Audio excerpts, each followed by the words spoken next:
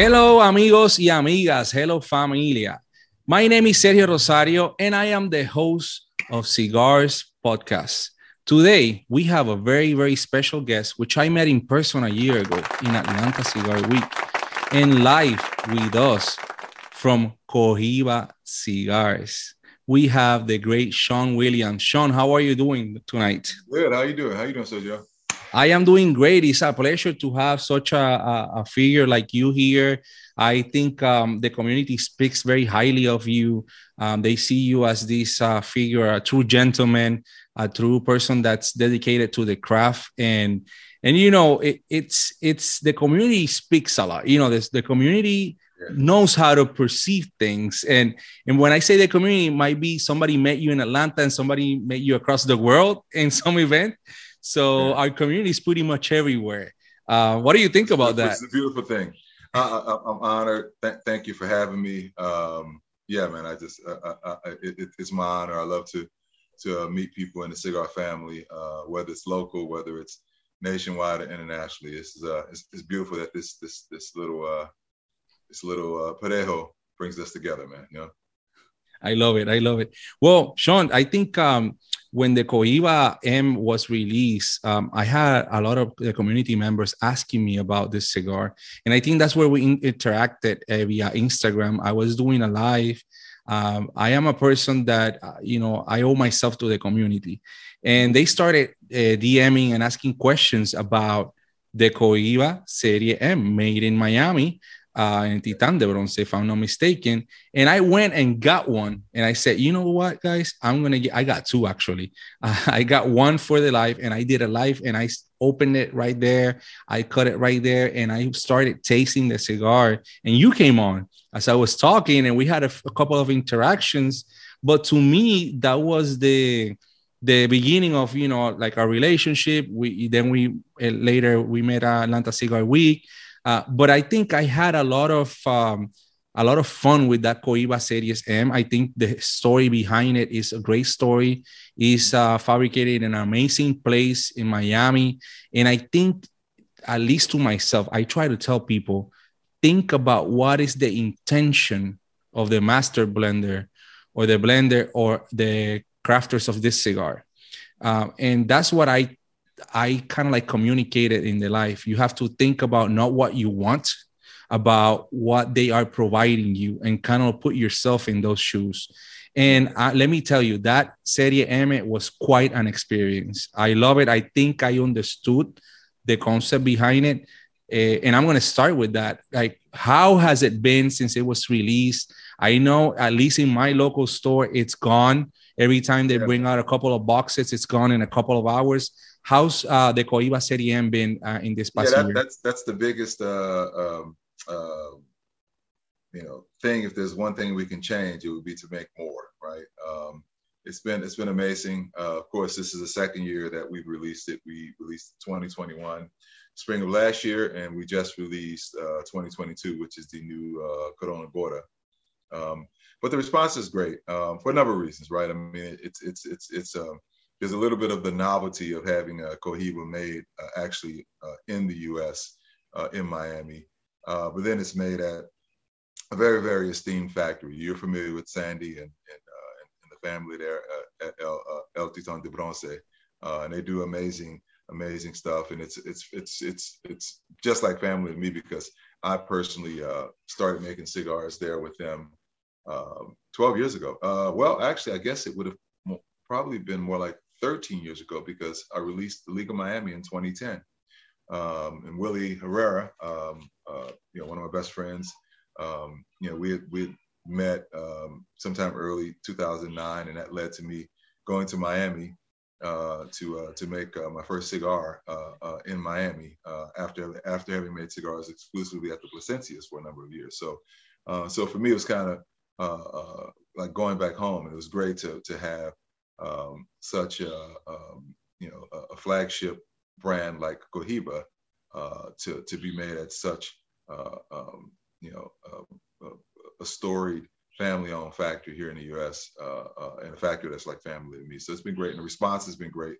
I don't know if we're sold out. I don't really keep up with that, but I know everywhere it goes, it's if anybody has events that I'm going to be at, typically what they try to do is maybe hold a few boxes.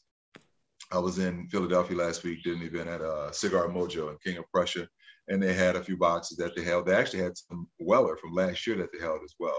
So that's the only way you really seeing these boxes still around. If shops are holding them for some reason, and oftentimes it's because they have me on the schedule to come do an event. But other than that, I would imagine they're pretty hard to find. We only make 5,000 boxes, so you're talking 50,000 cigars. So exactly, that's not a lot, you know.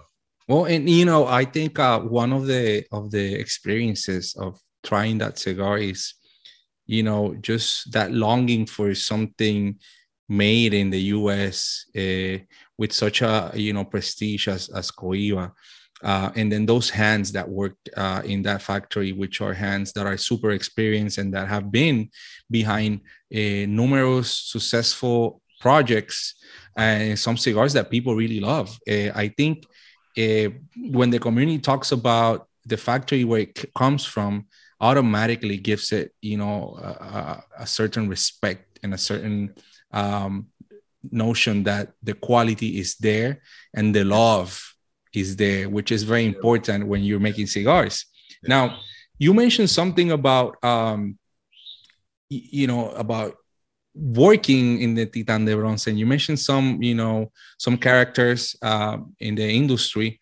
And Nelson, who is my co-host in the Spanish show, I asked him, Nelson, do you have any questions for Sean? And we're going to take that turn because you mentioned it. He said, he really respects how humble you are, and he always likes how you give credit to those mentors, and you always mention them and make them a part of your story. Now he asked them, is there somebody that you're actually mentoring in the industry? And he also asked, what kind of like feedback or legacy would you like to leave? If you decide to mentor somebody, if you're not mentoring somebody right now, what kind of legacy would you like to leave in, let's say, the hands of somebody that will come next generation, etc.? It's a good question.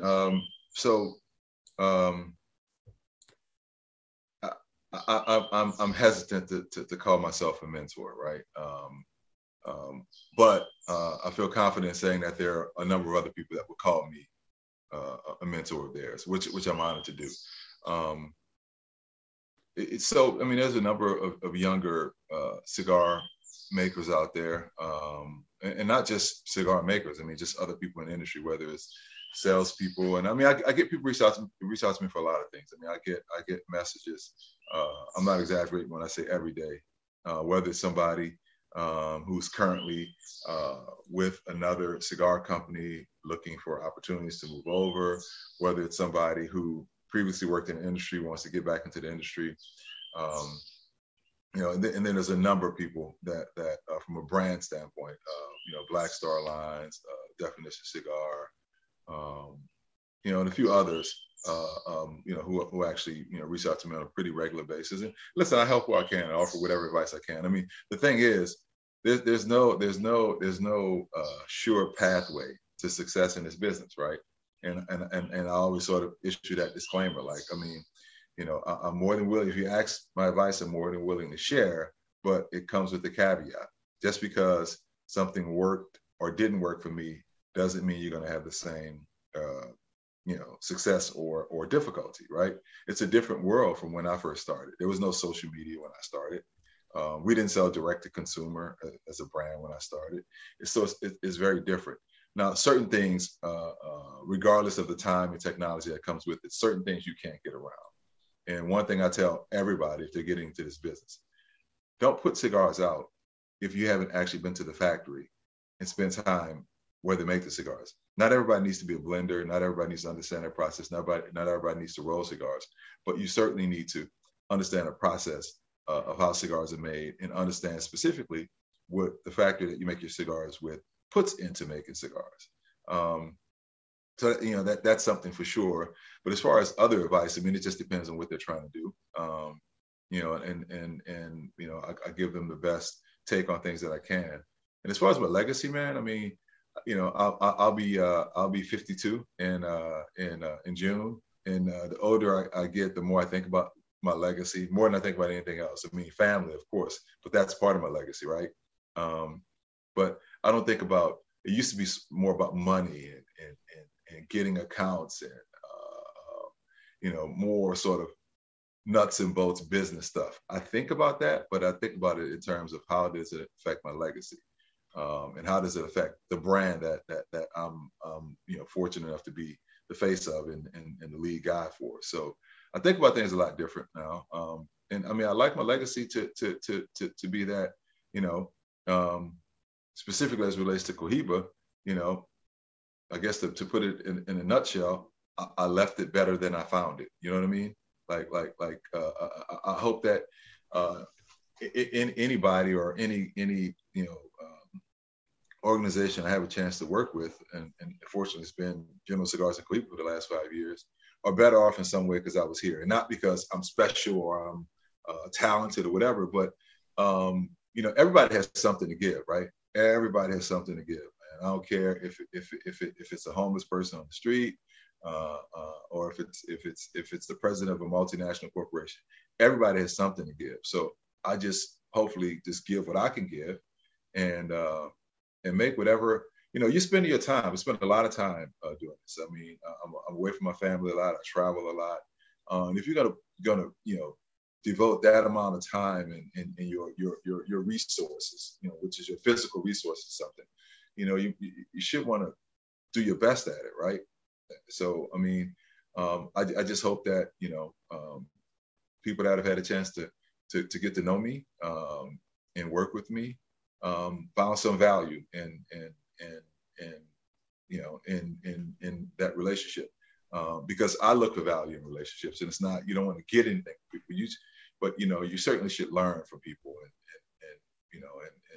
and in whatever way you can, and make each other better. Iron sharpens iron, man. So that's it. I mean, it may sound corny, it may sound whatever, but if you don't leave something better than you found it, then why even mess with it? You know what I'm saying? Exactly. I think at the end, when you look back at what you've done, it's the simple things that matter, and probably, those things that you're mentioning have helped a lot of people, whether it's in the professional or in the personal lives. And I think when I see you from outside and what we consume as a community, we see that everywhere that you go, you leave your footprints, right? And it's up to the next person whether you're gonna follow that step or you're gonna make your own, where you're leading a certain way. And you mentioned something very interesting when you said, when you started, there was no social media involved.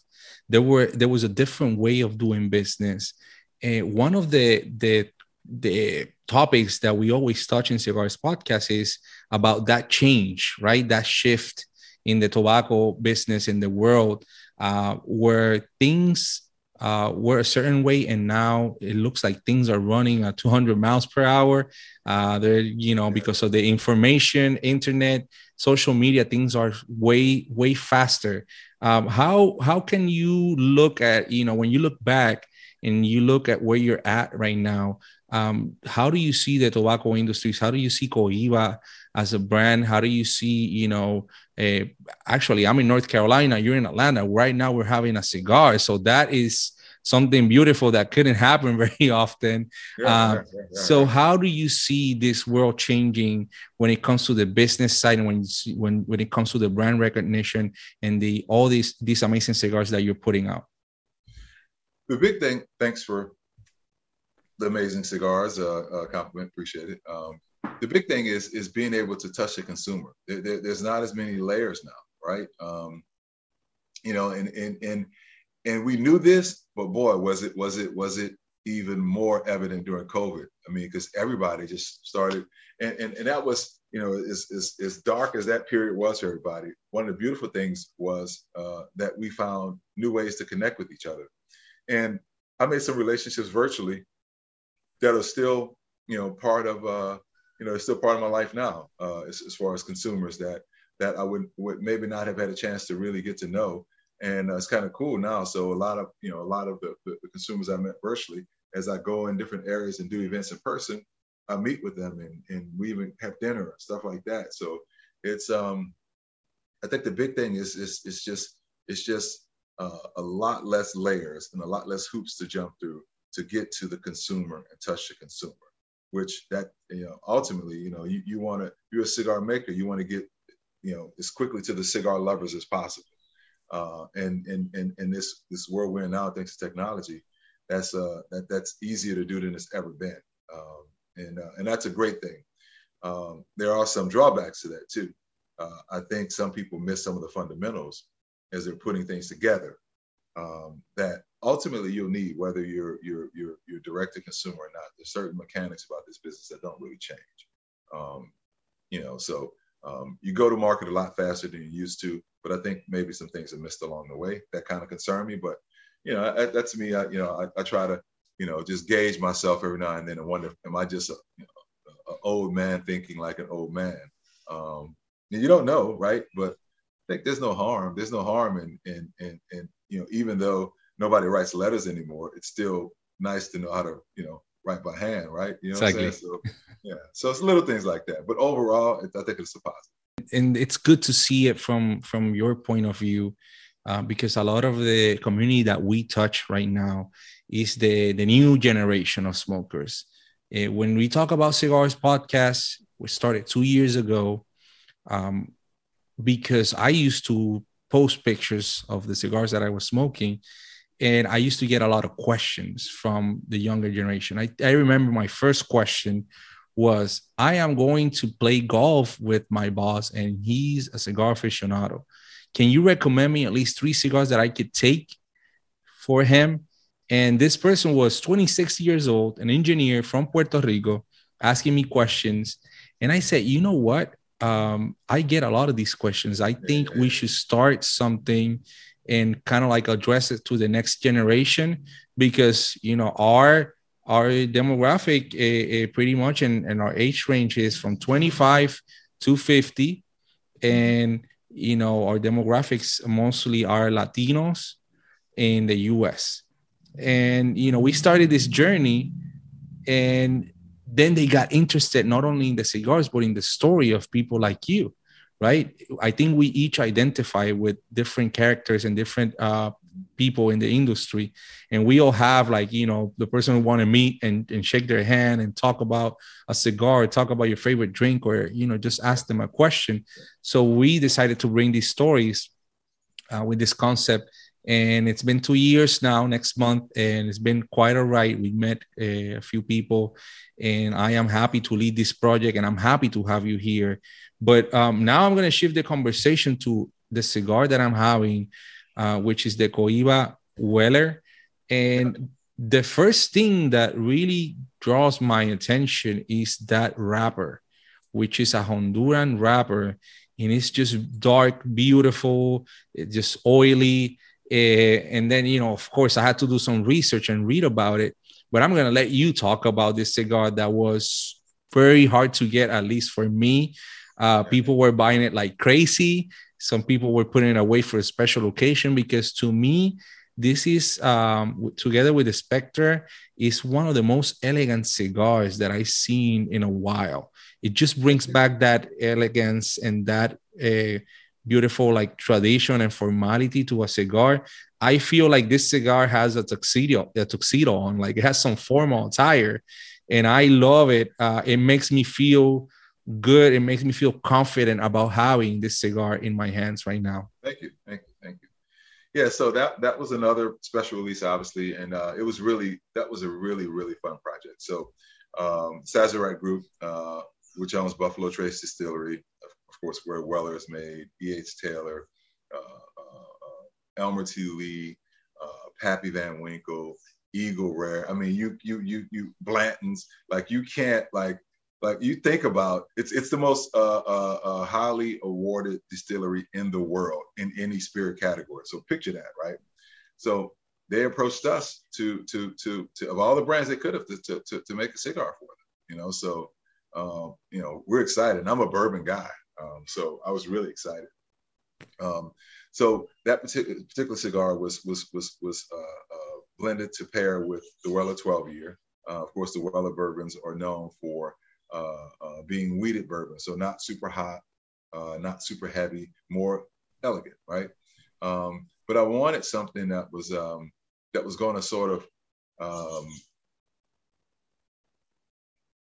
stay sort of in the vein of Cohiba. Cohiba, you know, we don't put out strong cigars, but as far as ultra premium, our stuff is on the fuller side. So I wanted something that was a Maduro.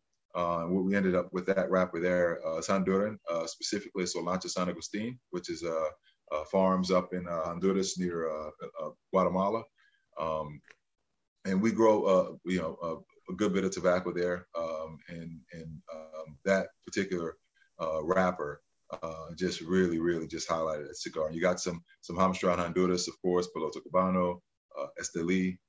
So just sort of the best of Central America bundled up into that cigar, man. So it was a fun project to do, really fun project to do. I'm really excited about this year's release, which will be out late summer, maybe early fall. It'll be the Weller 2022, which is a totally different blend. And we had a little bit more time with this one, so we actually have the binder aging in Weller 12-year barrels at the factory in the DR now. So, because I didn't want anything infused, obviously, you don't want that sort of bourbony over the top aroma, but you wanted to pick up the essence, the nuance, and we tried a few different parts of the blend to age, and it seems like the binder really just kind of picked it up and offered it with the balance that you want. It's enough that you really get the essence and the room note, but it's not overpowering, and it's very, very well balanced. See, I think that's why we, again, media like us, we come into play because we like to know these stories. Like, so how do you put yourself as a cigar aficionado, cigar smoker, in the shoes of the people responsible for this Liga? Something that we've been doing in Cigars Podcast, the whole community, since we started the year, was trying to come up with like an empty, I would say, clean slate, and trying to understand and let the cigar speak to you. And with that comes, sometimes I think people are obsessed, or sometimes it's their job to rate cigars and to put out, an article on the components of the cigar and the experience. However, we decided to gravitate more towards the experience that the cigar brings you and talk about the positive things, because, when you spend an hour and a half and you create the ambience and you serve yourself a nice glass of bourbon, whiskey, scotch, beer, all the spirits that you wanna have with your cigar, and you put some music, etc., you're investing in yourself. And I came with this thing. I said, well, you can't invest in yourself and then say it's a bad experience or turn it into a bad experience or get obsessed about coming up with a number. So we started putting ourselves in the shoes, and I think it has helped us understand those blends better. But what is your advice to somebody that has never smoked Cohiba, or that it has tried at least one or two cigars and is opening themselves to the huge selection that you have available?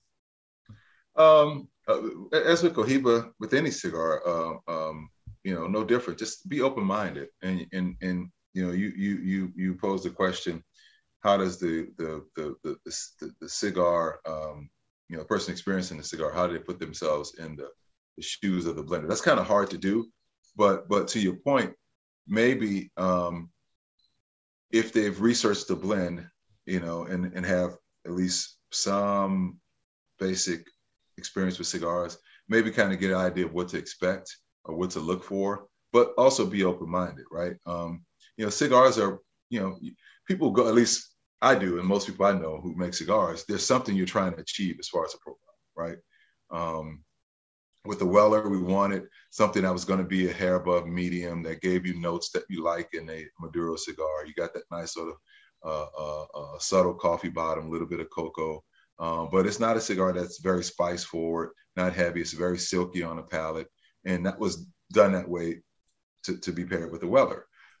This cigar I'm smoking now, the M, Nicaraguan Corojo wrapper. It's a cool spice to it. More cedar, richness. The Connecticut is a creamier cigar. So there is something that we were intending for that experience to be. Not everybody's going to experience it as we intended, but maybe just try to appreciate the cigar for what it is, and certainly when it comes to Cohiba, try to appreciate the diversity in the blends. We don't have any two cigars that taste alike, and that's by design. And in particular, I like to look and find, okay, well, we have this wrapper is from Ecuador. This wrapper is from Connecticut, U.S. This wrapper is from Cameroon, Africa. So you try to look around the world to get the best materials from around the world to put the experience together. So the big thing is just kind of be open-minded and see where the cigar takes you. Don't overthink it, though. I'm always what's the word? Not disappointed, but always kind of want to tell people pump the brakes. Because somebody will be smoking a cigar and they'll DM me, "Oh, I'm smoking this. I'm getting notes of this. Listen, man, just tell me you're getting notes of you like it.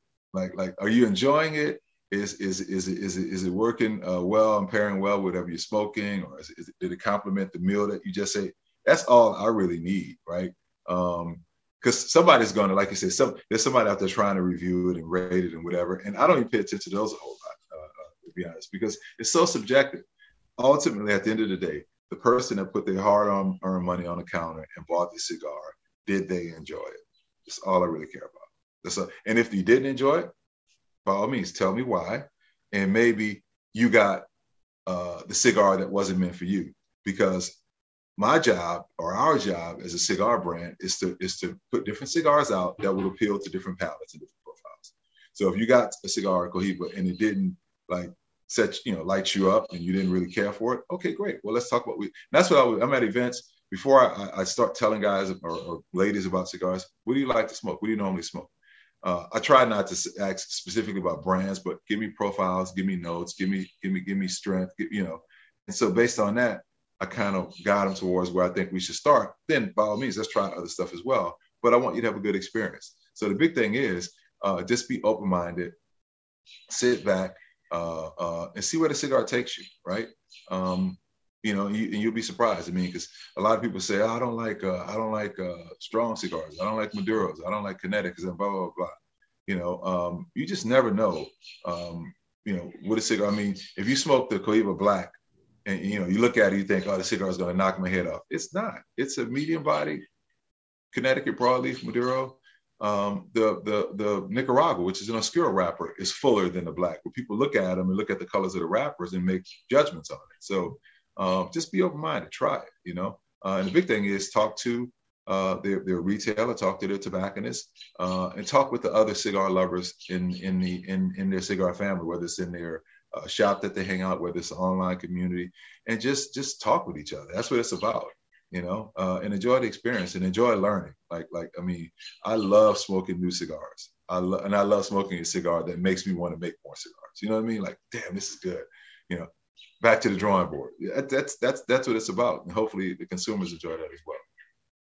Oh, I'm having this conversation with you, and I am learning a lot. And just because you're here, I'm not saying this just because you're here. I'm saying this because I think it takes a lot of cigars to learn about a brand, about ourselves, about somebody's personal journey, about the store that you're getting the cigars, about that tobacconist that's selling you, and they have their personal reasons, their palates. So I think this is a constant learning experience. And when I look at the offerings, you have a couple of boxes there behind you.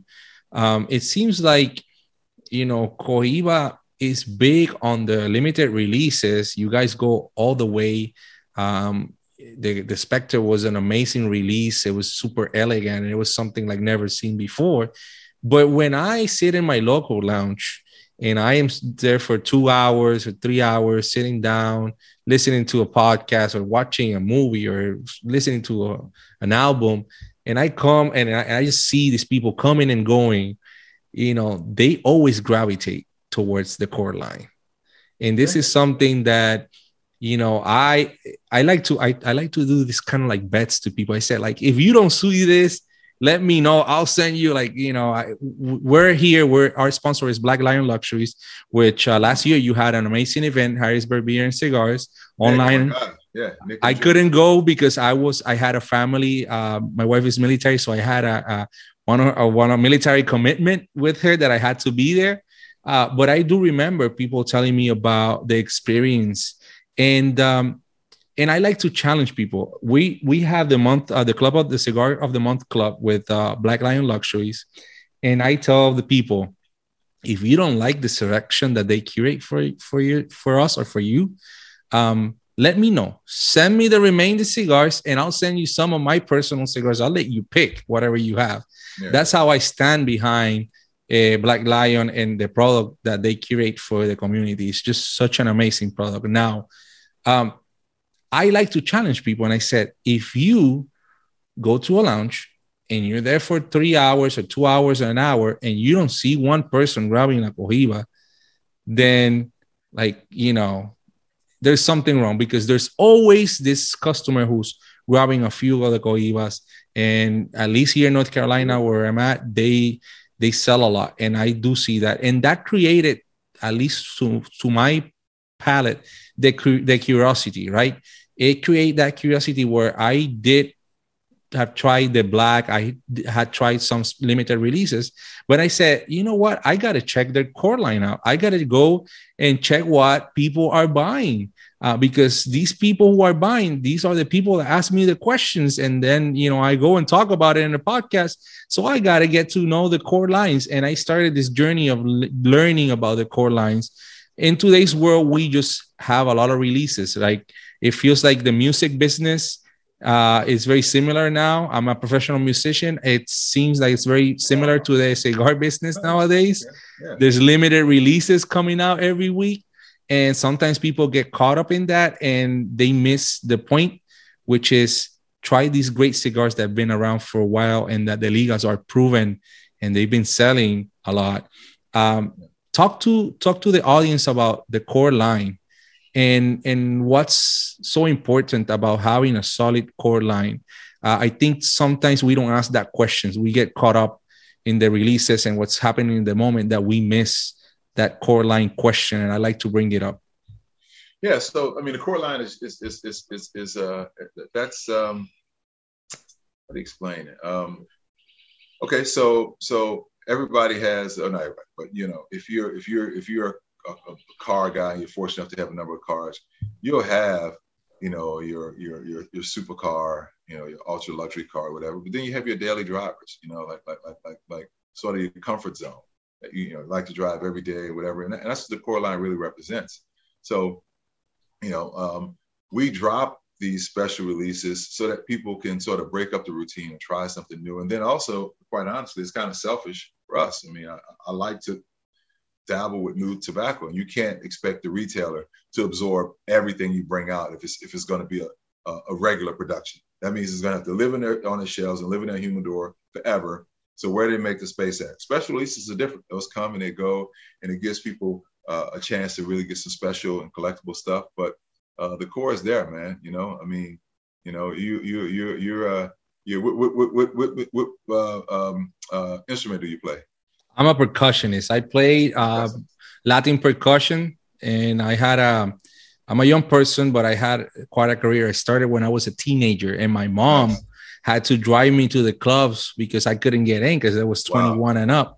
Wow. And, so I started, I remember Thursdays I would play at this club in San Juan, and my mom had to go with me every Thursday. And I used to come to school at 7:30, like sleepy because I was playing till 2:30 a.m. Wow. Yeah. So, I play percussion. I'm very proud of it. Nice. And I'm also a folklorist, which is there is a certain type of genre of music in Puerto Rico. It's called bomba and then plena, which was our African heritage. When the enslaved people were brought to the Americas, they brought their drums. And the way of communicating, it wasn't through talking. They were from different places. It was through the drumming. Square in New Orleans, man, same thing. Exactly. Yeah. I actually was in Congo Square Festival 3 weeks ago in New Orleans. Nice. And I had a beautiful time. I couldn't picked a better time. It was just so enriching. I got to drum with some of the old timers there, and it's pretty cool how the drum unites us. It's very similar to the cigars, and you never know who's sitting next to you, right?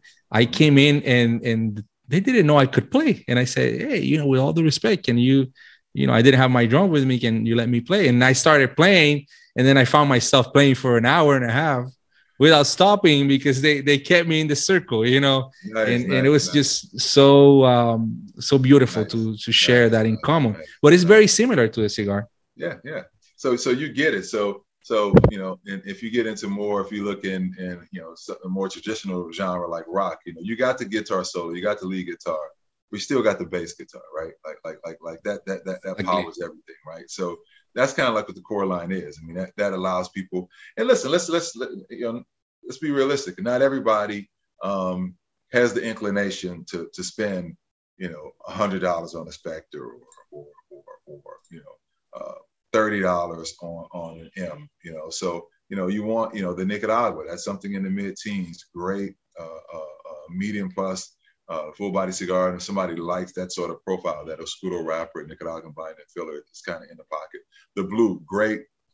Talking about a daily driver, great cigar. Has the same variety of wrapper that's on that cigar you're smoking, actually, but the fermentations are just different. So it's a Lancha San Agustin, Honduran wrapper and binder, Honduran in the filler along with Nicaraguan and Dominican, and it allows people to really get a really terrific cigar at a great price. So you want to have something that touches a lot of different people. So we can't just put out special releases. You want core lines. The Connecticut has a Ecuadorian shade grown wrapper. That's a different profile for people that like Connecticut shade cigars. Then the Cameroon, the red dot, I mean, that's a very, very distinctive profile. If someone likes Cameroon, they like that sort of cedary, slight creaminess and the richness you get from that elegant cigar, then that is what it is. So we got things that none of the cigars taste alike. They're totally different. So,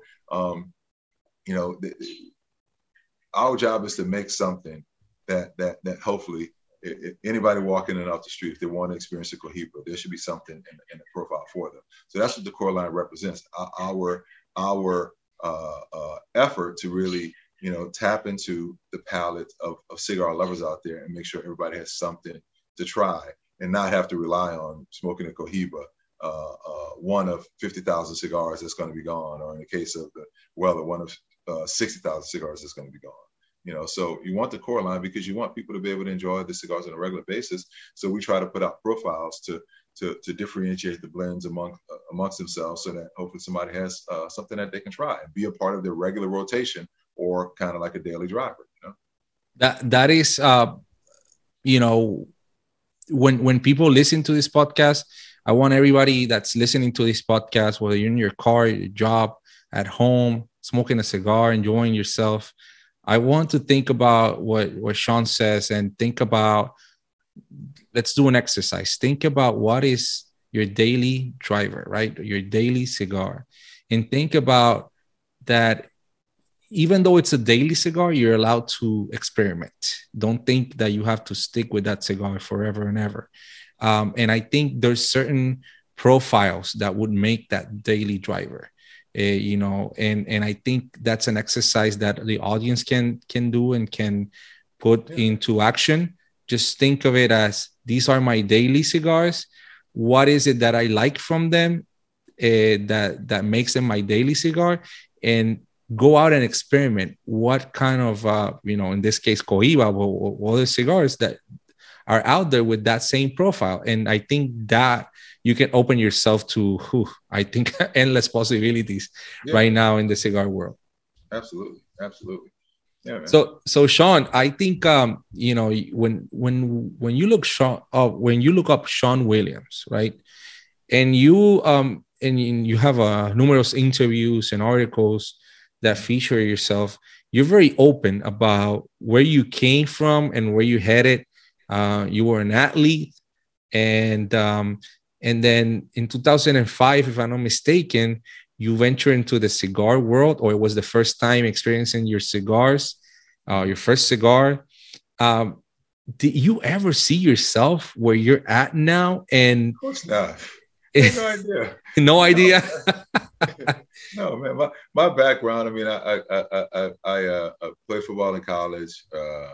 Interned with then South Central Bell. Now it's All Bell South, but in New Orleans as a college intern. Finished school and went to work for the phone company, and that was like, that was a big deal. So you're talking the early '90s, and in New Orleans, it's like, oh, you gonna work for a phone company? It's like you could be there forever. That's a great job. You do that forever and retire, get a gold watch, whatever. And end up moving out of that into a few other areas of interest, and landed in pharmaceuticals. Was in that for years.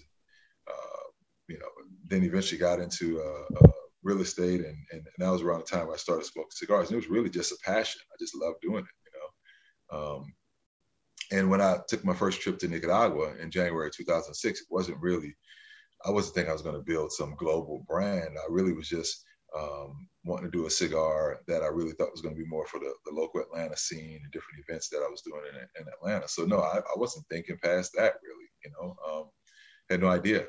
So you were trying to build a private brand to complement what you were doing professionally at the time. Is that right? No, not really. I mean, when I was doing professionally, I was in real estate. It had nothing to do with cigars. Okay. It had nothing to do with cigars. I started the Atlanta Cigar Society just because I was passionate about cigars. So like you're a musician, but you're passionate cigars. So you have a podcast and you're part of media. So I was in real estate. My passion was cigars. So I was doing cigar events, poker nights and stuff like that. And, nice. And I thought it was kind of cool to have a private label cigar just for the stuff I was doing here locally.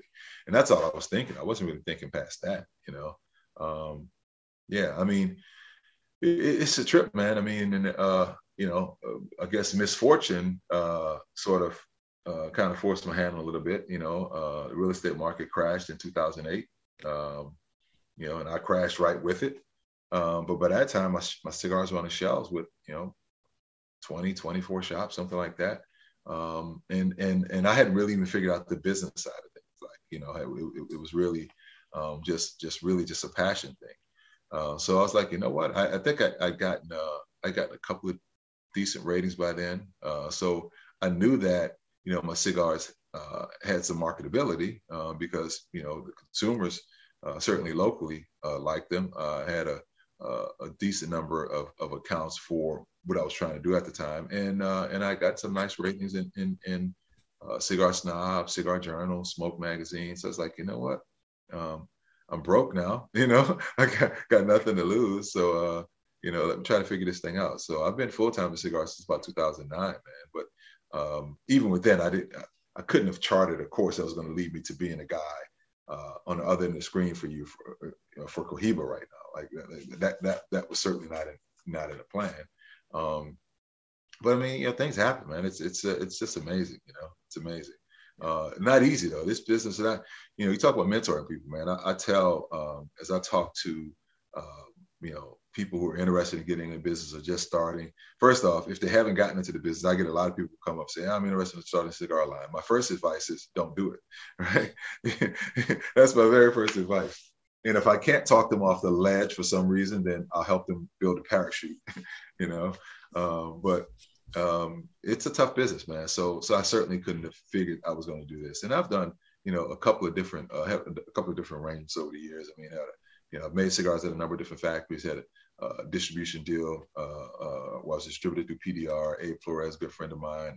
I was fortunate enough to work with some good people and learned a lot along the way and made some good relationships and people that mentored me along the way.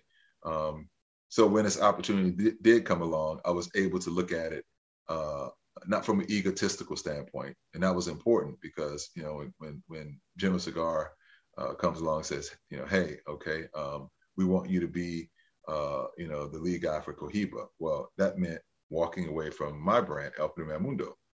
So, you had to think about like, okay, well, I gotta, because if you're not the face of your brand, it's not really going to, exactly. Yeah. So I had to give that some thought, man. But then I just thought about like, you talk about legacy, right? Like if, as a cigar maker, can I find a better opportunity, a better brand, better company, with all the things, being in place, like, the ability to be innovative, the ability to make decisions and have the latitude that you want. With all those things being in place, can I find a better opportunity to be a cigar maker? And I said, well, ultimately, no, and it's exceeded whatever expectation I had. And when this month actually makes 5 years that I've been doing this. Congratulations. I think when you look at it from maybe like a sports term, you made the all-star team in your first job. Like, I think having the opportunity to work with such a magnificent brand as Cohiba, the legacy, the resources that you have, it's like, the incredible team, man. Incredible team of people. Yeah. So, talk to us about the resources that are available when you're blending. When we interview different blenders, they always talk about those resources and having these tools at their disposal is something that's key to making great product. Now, when you join such a legendary brand as Cohiba, I think about the access to tobacco that you might have. Yeah. And you mentioned it, just going around the world, finding the best tobacco in the world. How do you, making the selection, right? It requires some research. It requires a process. Do you already have something in mind, or does the legal process start when you start trying different tobaccos, like different crops that came out and had different qualities? Or is this something that eat, sleep, and breathe all the time? You're always thinking ahead. How does that go for yourself? How does the blending process start in your head? That's a good question. So it's different. Like Connecticut was when like we're constantly working on innovations, as we call them, like what we're projecting to put out in 2023 and 2024. And a lot of times we don't know, like it's kind of a blank canvas, but we want to try to, okay, well, what could we put out in our portfolio that's different and that's not going to step on the toes of anything else we have, whether it's price, profile, or whatever. So we kind of work from that angle for the most part. Connecticut was something different. It was like, we got from the higher ups, we want a Connecticut for Cohiba. So, okay, we know what the mission is. We're doing a Connecticut, right? That was pretty straightforward. So then we got into figuring out what we want to use as far as the wrapper. And there's some backstory to that as to how we landed on the wrapper we landed on. But that was instructive. We want a Connecticut. Cohiba needs a Connecticut. Okay, well, we make a Connecticut. But normally it's and we've done special releases for the last few years, which is always great to do because, again, that doesn't really take up a whole lot of bandwidth. It doesn't put a whole lot of push on a portfolio, and we get to have fun with it. Well, we've got the directive now that next year we need to launch another full-time. That's a different calculation because a full-time has to be. You put out a special release, you're not thinking as much about price. You're not thinking, you just have fun with it. Well, this has to have a certain price point. That's going to be something that can work in somebody's rotation on a regular basis. But then from a profile standpoint, how does it fit into the overall portfolio of cigars that we have? And we're working on that now, and a lot of times, I literally roll cigars here in my house. Like I have cabinets of tobacco and I'll roll cigars now, and I'll find something I like from a wrapper standpoint. I went to the factory in February, and ahead of that trip, I sent them, based on stuff I blended here, sent just okay, roll this blend, this wrapper, this, and there were 2 different options, and we'll smoke them, because what I grow here is going to taste different there, right? Exactly. Tobacco, double binder, in my, I'm not a production roller, so my cigars aren't nearly as pretty, and theirs are going to be a little bit different. They use the machine that I can't think of it. It's going to come to me. The machine that they put the binder on with. So it's a little different. So we'll taste that, and that kind of gives us a baseline. Okay, well, I like what this wrapper's doing. We may not have anything like this in a portfolio. So we kind of start from that angle, right? And that's how it starts. And then there's sometimes where if there's something we want in particular, we'll reach out to the factories. A lot of times we'll start with Ernest Gojak. I don't know if you've ever seen Ernest on anything or heard of him. He's just this. I mean, just talking about a wealth of knowledge. Like he's literally been all over the world, or some of the most dangerous corners of the world. Looking for tobacco and working with different farms. And if we have any issue with the growers in Brazil, he's on the plane there. Any issues in Cameroon, he's on the plane there. So he knows a lot of inventory that may not be on the radar. So we'll ask about. He comes into play a lot more so for special releases because there's a lot of stuff sitting on the books that the factories day to day have just forgotten about. But then, I lean on the other, there's some incredible blenders, cigar guys in the company that I learned from, Jonas Diaz, Yuri Guillen, Augustine, Garcia, Abel. And so we reach out and we just kind of talk. Okay, this is what we and we're going through this process now. So it's kind of fresh in my mind. Like, what are we going to put out next year? We got some options. But man, you just never know. Like it's a different amount of pressure because this is something that's going to live on a price sheet. Our sales guys have to sell this week in, week out. So it's a little bit more pressure on that. But that's how the process pretty much starts. Okay, we need something that's not going to overlap with anything else we have. And do we have any blind spots as far as the price stratification? Like we're up here with Royale. We're down here with Blue. Nicaragua's here. So okay, where does it make sense? And that's it kind of starts from that, and then we'll have suggestions a lot of times, which is pretty cool. There's guys in the factory now who blending and they may not even be on your radar, but they've been working in tobacco as long as me and they have ideas. So a lot of times they'll come up with something sort of like, hey, you're doing an album? Here, listen to this song, see if it's gonna make it out.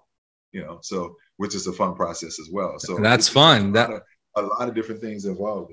That is, I think that's one of the most fun parts. I think, in this process, how you tell the story is you have the plan versus the unplanned, and then that unplanned part that's kind of like one of the most sought times in that timeline where you get to improvise. For those musicians out there, that's where you take your solo, and the solo can take you in different ways. And I think that's the beauty of tobacco. So, you talk about the team and you mentioned quite a few people, and, to us, the community, that's beautiful. I think being the face of a prestigious company is you get a lot of attention, but you have all these people in the background who make this everything possible. Yeah. Exactly. Yeah, it doesn't happen out there, man. And I don't like people say, oh, you're a master blender. Don't ever call me master blender, dude. Because it's like I embrace the fact that I learn more about tobacco like every day. I mean, that's the beauty of it. And there's guys that are in our factories that have forgotten more about tobacco than I know. And I love when I get to go down there with them. That talking about something I love to do, man. Like I'm like a kid when I get to go to the factory. Like I love it. And people, excuse me, outside the industry, outside of cigars, could not understand like what's the like about it. You just sitting there and just rolling up cigars and smoking different stuff, working with it. It's just I love that, man, and I love learning from those guys. And for that audience that's listening to us, when you walk inside a cigar factory, the influx of information is so much. There's so much happening that I feel like you have to have a certain mentality to go in there. Like, like Kobe Bryant, he had that Mamba mentality, and you definitely have to have the Mamba mentality to go into a cigar factory, whether it's that you're working or you're visiting. The influx of information and the amount of movement that there is in a cigar factory is crazy. So it can either overwhelm you or it can get you super excited and energize yourself. And I've been in both places. I've been in the place where I've been a little bit overwhelmed, and I've been in the place that now I go in and I get super excited because it's so much information. It's hard to understand the first time that you walk into a cigar factory. So this is a continuous job, and I suggest to the people that have visited once, go to these events in Dominican Republic, go to Nicaragua, go to different countries, Honduras, and enjoy that process, because every time you go, you're going to see things from a different perspective. Allow yourself this opportunity. You're going to become a better person, better aficionado, better woman, better man. Definitely is going to get to the point that you're going to come back home energized. My wife, she's like, oh, you came from DR and you're like, a different person. I said, that's what tobacco does. Like, it's just so many beautiful people, so many beautiful processes, and so many hands that touch that product. Amazing. That Amazing. It makes you a better human being. It creates that empathy. Yeah. It's almost humbling, man. Like to think that this process started years ago. Before and hundreds of hands touches it. A lot of time, a lot of attention goes into something that we're going to burn up in an hour. It's amazing. It really is. It is. Well, Sean, we've been talking for an hour, and we are coming to the end of this amazing podcast that it's going to make it in our second anniversary edition of Cigars Podcast. So this is going to be a special. Thank you. This is going to be a very special episode, and I wanted people to get a glimpse of what the brand represents. Oftentimes, when we think about Cohiba, we think about what happened in Cuba and the brand that developed. But here we're seeing a brand that's developing and that's developed and is constantly in evolution. And I really appreciate how Cohiba has evolved, how careful you are in picking these tobaccos for the audience, for the aficionados, the process, so they can understand and appreciate. Now, I have one more question for you, and it's about the aspect of the elegance that you put out in your products. I remember one of our community members, Axel from Pennsylvania, Harrisburg Beer and Cigars, Black Lion, he was in the event. Yeah. He said, one of the things that really impressed me was how the Spectre in the event that you guys had last year was packaged, how there was some gloves and there was some chocolate to enjoy it. And he's like, I never seen the cigar in that aspect, where I know a lot of people see the cigar maybe as a luxurious thing, and then some of us see it as an everyday thing. It depends on how you consume the product. Now, there's a Cohiba for every day, pretty much. And, I've been witness to that. I pretty much tried all of the cigars in your portfolio, except for the Spectre, because I couldn't make it to the event. And there's another Cohiba, C8, I believe, that you have to talk to us a little bit about it. So how do you go into that aspect of luxury without kind of leaving behind the aspect of this is a natural product. It's grown by farmers. It's grown by, humble hands and in different parts of the world. How do you intersect and move on to the luxurious without leaving that essential part behind? Well, I mean, it can't be all hat and no cattle, right? The packaging for our special releases is always going to be special because it has to be. It's called a special release. So the packaging should be special. And if someone, Spectre, C8, even Cerium, I look at those as collectible cigars. So if someone is going to collect it, then, something that they're going to have as a keepsake, and I think it should be memorable, and it should be an experience. Everybody loves the unboxing of something really nice, right? So if someone is spending top dollar on a really fine product, then I think the packaging should be an experience just as much as the actual cigar itself. And as far as how we don't leave it behind, I mean, first thing we concentrate on is the cigar. There's no getting around that. There's no getting around that. And Spectre, listen, the first year we did Spectre was we had this concept for, they were calling it internally. This is before I came on board. I remember sitting in the first meeting after I signed my contract, flew up to Richmond. I'm sitting in the conference room with Andres, who was the senior brand guy at the time. He's like, okay, this is the vision for Cohiba. And we talk about all those things we want to do. And one of the things up there was a ghost cigar. I was like, what is that? He said, we don't really know, but we want something that's really super exclusive, hard to get, super rare, but really special, and we don't really know exactly what it is. And it was just kind of up there, and I was like, okay, well, just kind of think about that in the back of your head. A few weeks later, I'm in the DR, and I'm in Lice, which is a place where we store like a raw materials facility. And Don Kiko, who is an incredible tobacco grower, he's showing me around the facility, and I stumbled across this bale, and it's this bale of Piloto Cubano in tercios. And you know what tercios are with the palm leaves, and the palm leaves are brown. They were like patinaed and brown, so I can tell it was old. So I was like, what is this? It's like, it's Piloto Cubano, and I'm looking at the date code, and I can't figure out what it is. And he's like, oh, it's 1995. I lost my shit. Wow. And this was 2007. So this was, what is that? 22-year-old tobacco? Is that right? 22-year-old tobacco, something like that. I'm thinking like, what the hell? Like, so immediately I'm like, okay, well, we got to do something with this. And he's like, well, it's one bale of tobacco. We can't do anything with it. I was like, yeah, we can. We can do something with this. And he doesn't know that we're already talking about this ghost cigar. So that's kind of how it started. So it started from a natural place of seeing what's going to be the really sort of rare tobacco in there. But now each year as we do it, it's like Ernest is like, I lean on him a lot. Like, okay, well, what do we have? What's on the radar? What do we have to use?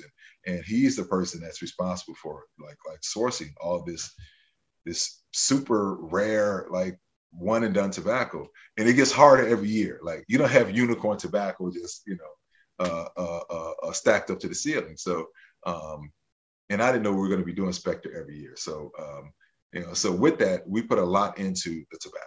Like, I mean, there's no smoke and mirrors, there's no whatever. And there's a special process. There's only two people touching the Spectre.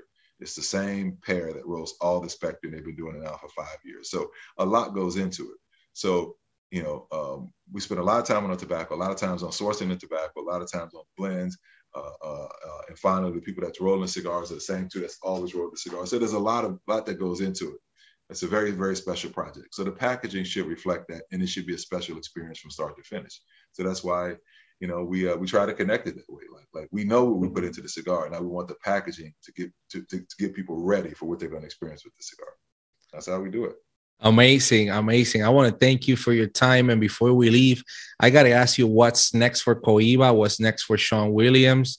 I saw you smoking a special Vitola of the Cohiba Serie M, which is, you said it's going to release by the end of the summer or early. No, this actually started shipping. It should be on shelves now. If there's still any available, it's been shipping. So it's on the shelves now. So if you hear this, when you hear this in the next couple of days, please look it up, because you got to have, and pick one for yourself and pick one for your humidor. And then, I always say to people, today's a special day. Celebrate that you're alive. Every day celebrate that you're healthy, and grab a Serie M. Yeah. So I thought the Serie M was going to be releasing later. So is there any other things that we're looking further ahead for Cohiba? Yeah. The Weller 2022 release, that's going to be out August to September. And then in the winter, Spectre 2022. So we got 2 more special releases this year. And then next year, you can look for another full-time release from Cohiba. And I don't know exactly what that's going to be. We're dealing with that now, but we have an innovation summit, which is always fun in May. Myself and other blenders and tobacco guys, we all get together and take over this undisclosed location in Miami, and we just go through blends and smoking cigars and putting requests out to the factory of what we need, and hopefully we come away with some better ideas of what we're going to release next year. But we'll have another full-time release next year. But this year, look for Weller in the fall, and look for Spectre in the winter. Amazing. I'm just doing what I do, man. So that's a lot. I mean, when you think about it, you have your release date set, and then you're working on something for next year. So you pretty much have your calendar full. Now, the last question that I always like to bring up is there any advice that you would give to the newer generations, the younger generations, who are going to be in 20 years, we're going to be the elderly people smoking cigars? Like when I started, I remember I used to see the people smoking in Puerto Rico, and I was like, I had this notion that cigars were for older people. And I was one of the few like college guys with a cigar in my hand. And, sometimes people would look at me like, what is this young guy doing? I think it's because of the music scene that I got into. Like I had my first cigar with my grandpa and his brother. But then after that, I think the music scene helped. It helped a little bit being a musician, playing in some like Afro-Cuban, folkloric groups where you see a lot of people with a cigar and, they would gift a cigar. And nowadays, when I look back, I'm like, man, like I wish I had a humidor where I could store the cigars, because I was smoking some good stuff that's not available today. And I couldn't quite appreciate it the way I do now, but that's part of the journey. So what could you tell these next generations of cigar smokers, aficionados, enthusiasts? You just told them, man. Like you were a young buck coming up, getting some really good cigars from some people that you looked up to. And you regret that you didn't really appreciate them as much. So what I would tell the younger cigar lovers coming up is appreciate the experience, and more importantly, appreciate the experience of connecting with people. Cigars are one of only a few things that connects people. We're divided by race, politics, religion, geography. Cigars, man, doesn't matter where you are. You see somebody light up a cigar, instantly, hey man, what are you smoking? And you have a connection with that person. So enjoy that part of it. Enjoy the community. Enjoy the camaraderie, and just enjoy experiencing new cigars. Be open-minded, try new things, and talk to some of the more experienced people in the community. Whether again it's your tobacconist, whether it's your friend who's been smoking cigars a little bit longer than you. Tune into Sergio and listen to his take on what's going on in the industry and who he has on, and listen to them. So just soak up the information, enjoy the ride, and relax. Don't overthink it.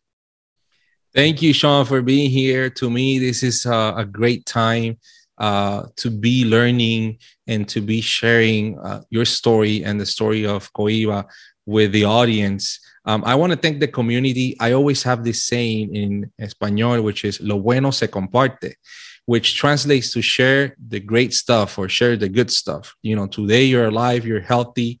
Please, give yourself the possibility of having a cigar and making that time, knowing where you come from, knowing where you're standing, and knowing where you're headed. So thank you for tuning in to this amazing episodes. This was Sean Williams for Cohiba, and this was Cigars Podcast. Thank you, everyone.